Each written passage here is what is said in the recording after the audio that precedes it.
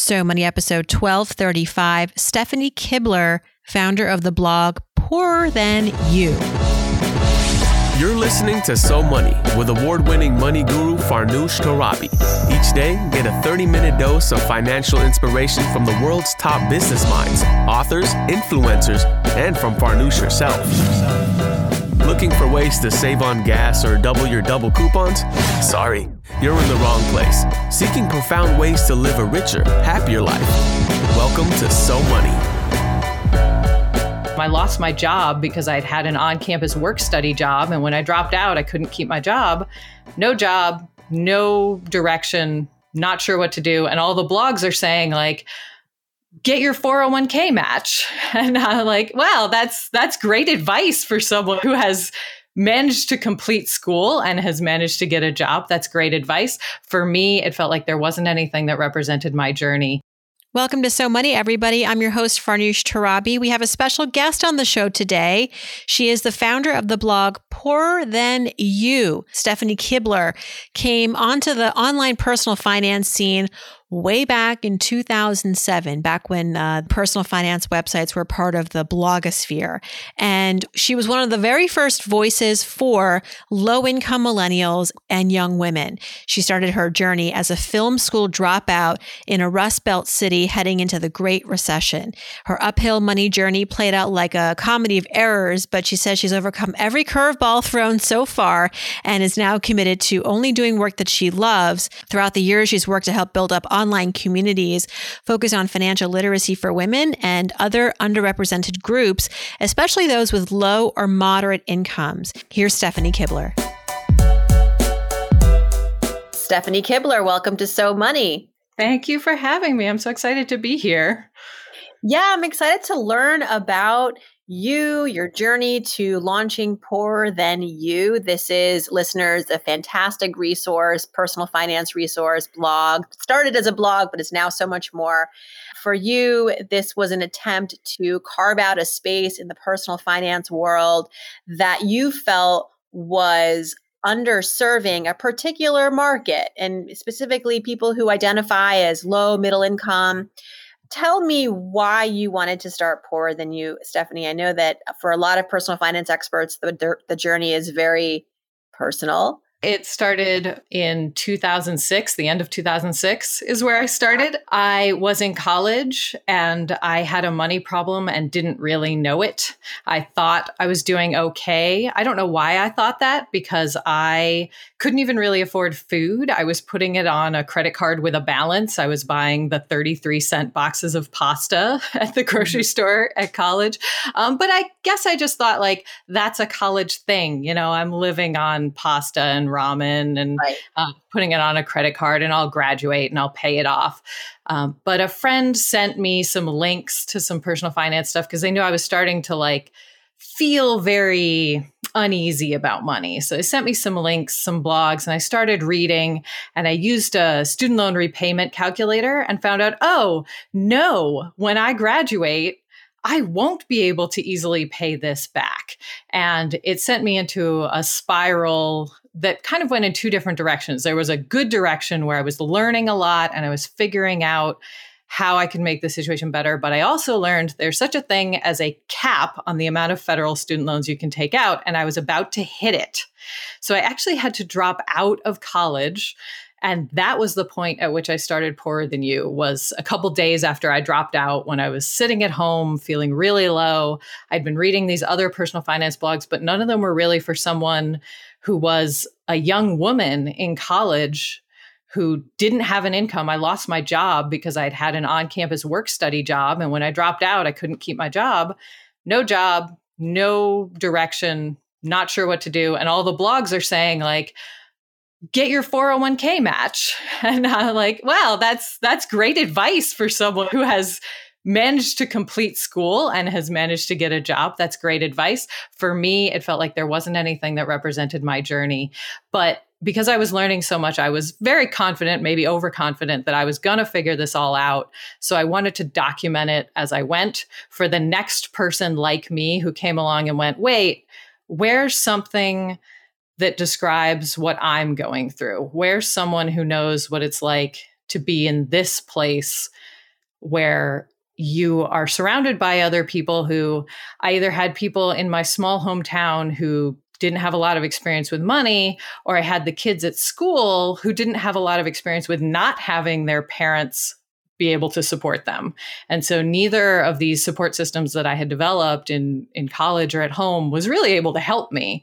So I turned to the internet, and I wanted to be there as a resource for other people to turn to once I figured it out. When you talk about turning to the internet in 2007 or 6 or whenever this was, or other resources, what did you learn from? Where did you get your information? Where were you finding trustworthy advice? So at the time I dropped out, personal finance blogs were just beginning. There were these very early personal finance blogs, some of which are still around. At that time, the first link I was ever sent was Ramit Sethi's I Will Teach You to Be Rich, which had been around a couple years at that point.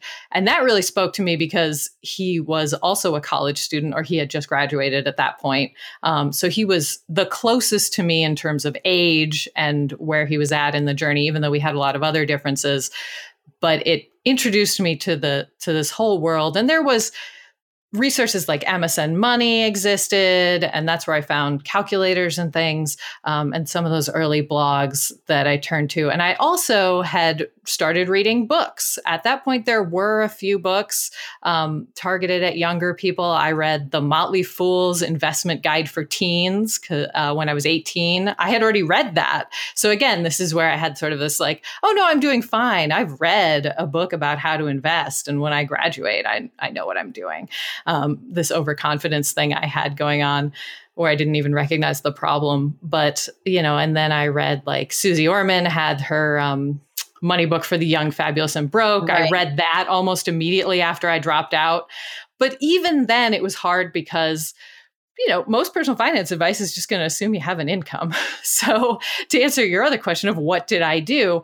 So the first thing I had to focus on was getting some money coming in, which was difficult. I went home to a small town in the Rust Belt, an area that wasn't doing well economically.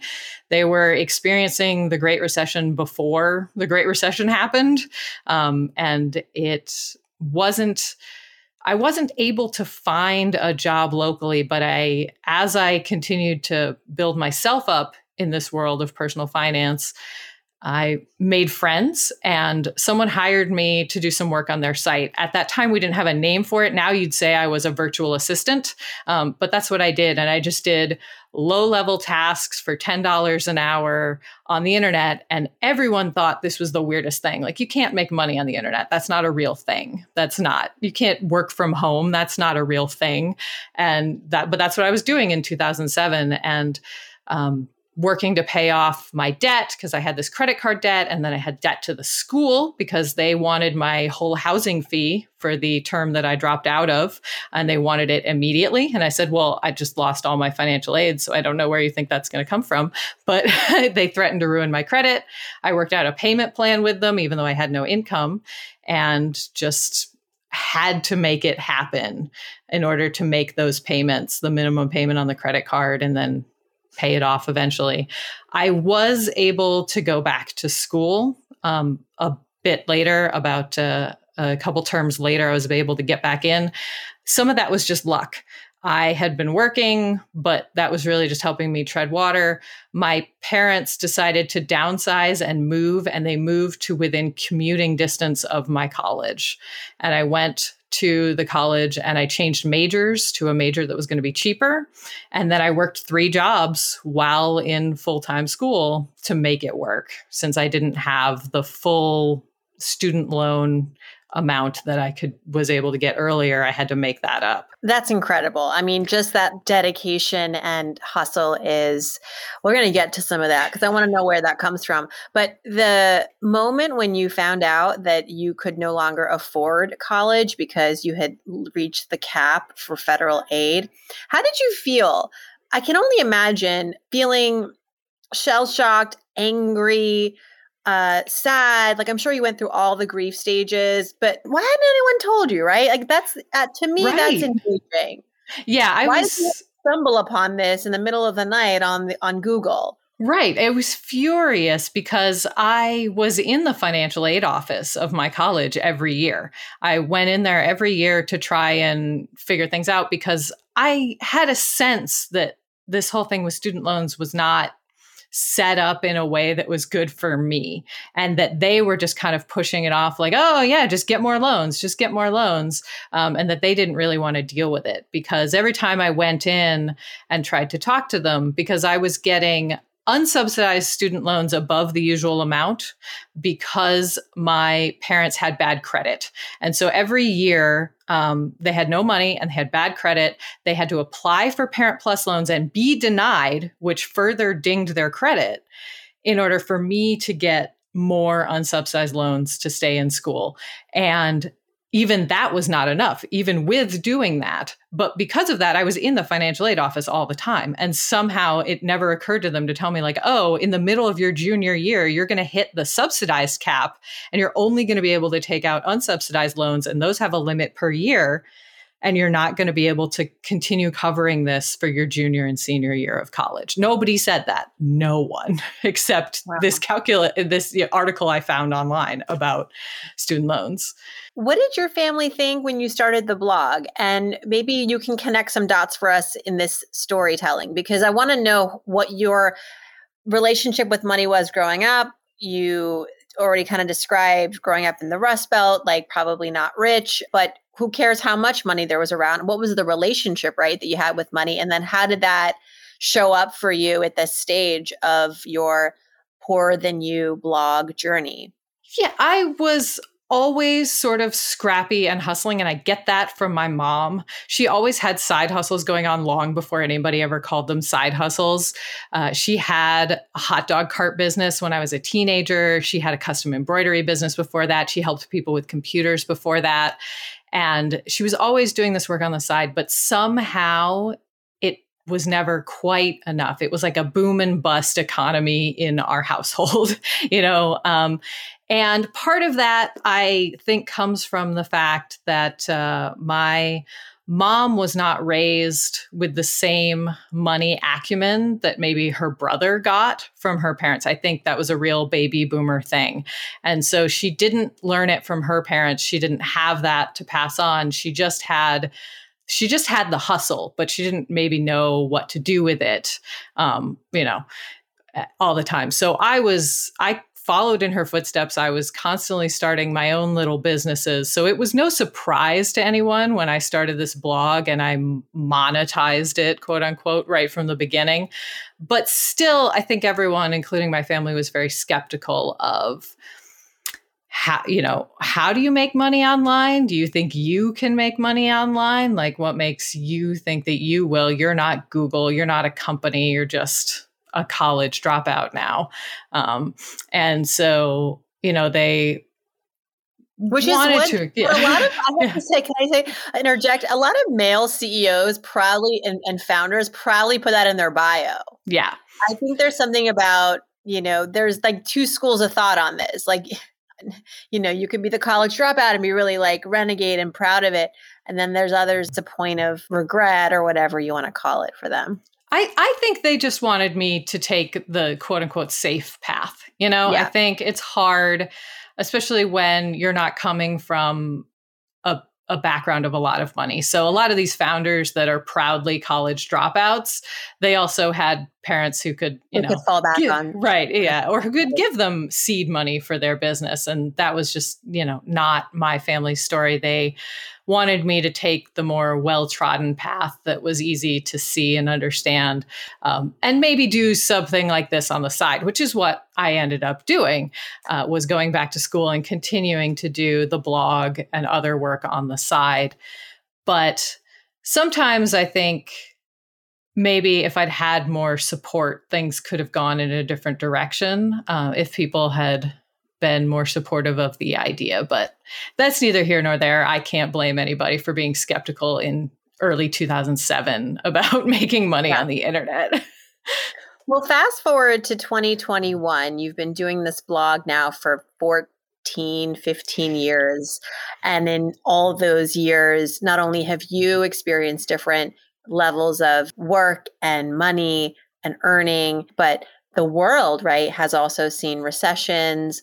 What's your summary of what's happening with the state of personal finance today? Are you happy with the progress that you are seeing? Where are the areas that need improvement? Is your audience struggling more now in different ways than they were 14 years ago? Like, I would love to kind of get your take, because you're so much on the front lines, and speak a little bit about what you're hearing and learning about. What I have seen over the years is that as more people have gotten access to the internet, it's brought more people who are low or moderate income into these circles.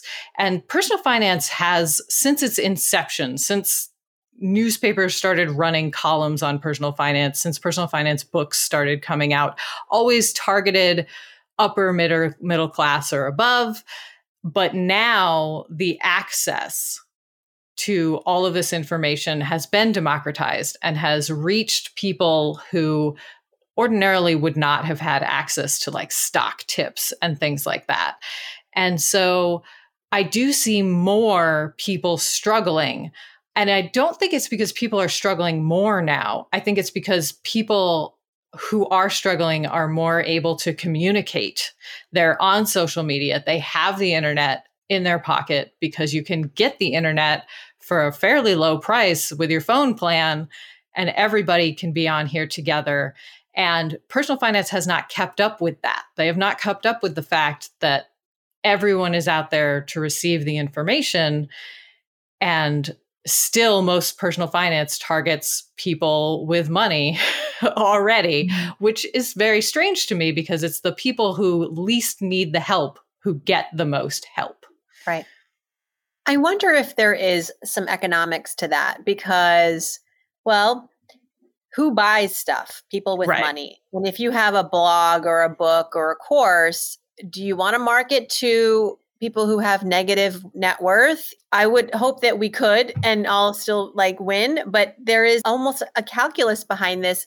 How has that been for you? Maybe as a point of encouragement for others who are listening, to say, hey, you can actually educate low middle income people about personal finance as a business, and it can be successful. Yeah, I think people with money are the low hanging fruit. And that's why people go for them. It's like, oh, I'm going to go where the money is.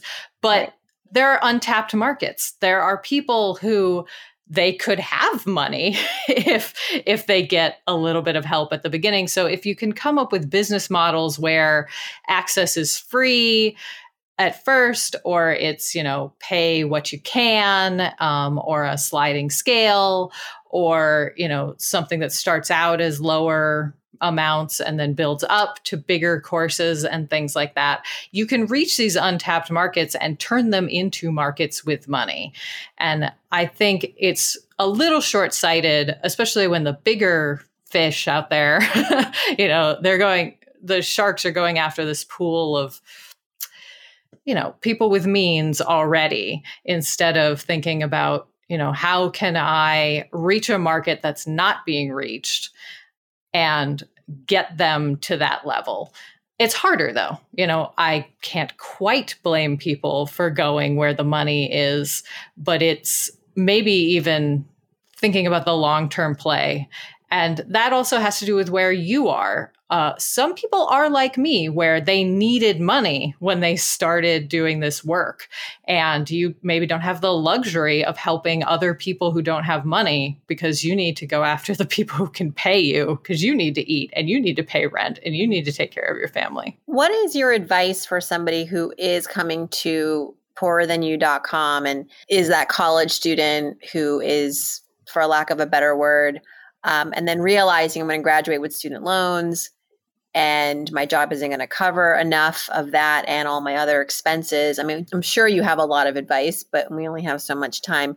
So tell us where you would advise this person to begin. I think the best place to begin, and this is pretty universal, people hear this a lot, but it really is true, is to get organized, to get a handle on your current situation, and not to worry yet about what you're gonna do, and just make sure you know what is. When I was in college, when I dropped out because of my student loans, other college students were telling me they didn't even know if they had student loans. They said things like, my parents take care of all the paperwork and I don't know if I have student loans or how much I've taken out or how much I will take out. Find that out. If you're in college and your parents have been doing all of the paperwork, tell them that you're ready to take a look at it yourself. You're ready to take the reins. It's scary, but it's the best way to just dig in and get a handle on where you are.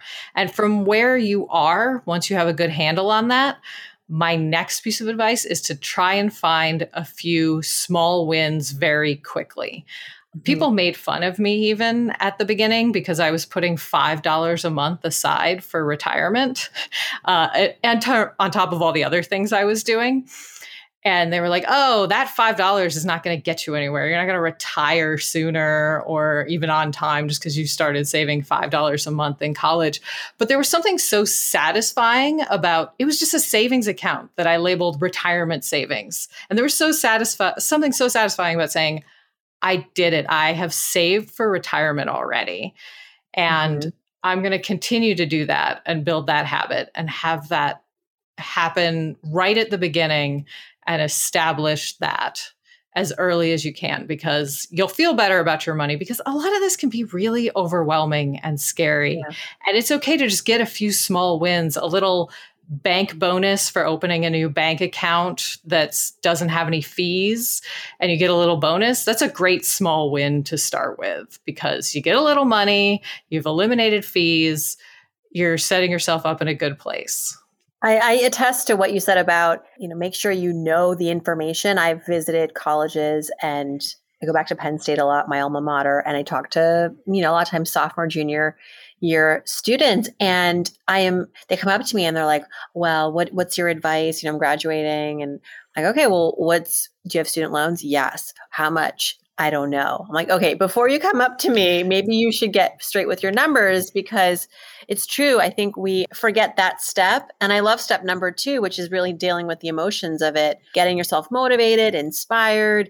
Community is also really important. I know that reading some of the comments on your blog, a lot of people are like so happy to know that you're out there and they feel seen. And I think that's a huge part of it too, to not do this alone. If you are feeling isolated, that you don't have to do this by yourself. Absolutely. And the great thing now is that you can find a group of people like you working on money on the internet. When I started, again, I had to form my own group because there weren't that many people around my age and in my gender who were doing this. But now, whatever your demographic, there is a Facebook group or a Discord server or something going on where there are people like you who are working on their money. I've seen people using the budget software, You Need a Budget, if they have ADHD. Like that's a group I've seen. I've seen, all of these micro groups that you can, yeah, exactly. Like I need help with this software and I have ADHD, for race and for your economic level. And I'm a part of the administrative team for the Women's Personal Finance Group. There are people who look like you, who have your situation. You can find your people and they can help you, because it can be hard to hear advice, even if it's the right advice. It can sometimes be hard to hear it if it comes from someone who isn't like you and doesn't know what it's like to be you. And the same advice can stick or feel better coming from someone who's been where you are. Going back to your own personal journey, Stephanie, I know that you've shared on your blog your milestone wins as well. You've had small wins at the beginning, but you've also had some big wins throughout the years. How do you establish financial goals, and where are you currently in your journey to achieve certain financial milestones? I believe that you wanted to reach $100,000 in net worth by a certain age. I'm sure you've blown past that. So what's next? I'm a very big believer in goals. I think one of the biggest mistakes people make with money is they'll just save, like in a savings account, or they'll just open an investment account with no goal. And I think that's usually a mistake. There's probably a small subset of people that works for, but if you're having trouble saving, even though you feel like you're doing all the right steps, that's probably the reason, is there needs to be a goal. And it can be a little goal or a big goal. For me, I seem to always have at least 10 goals going at once.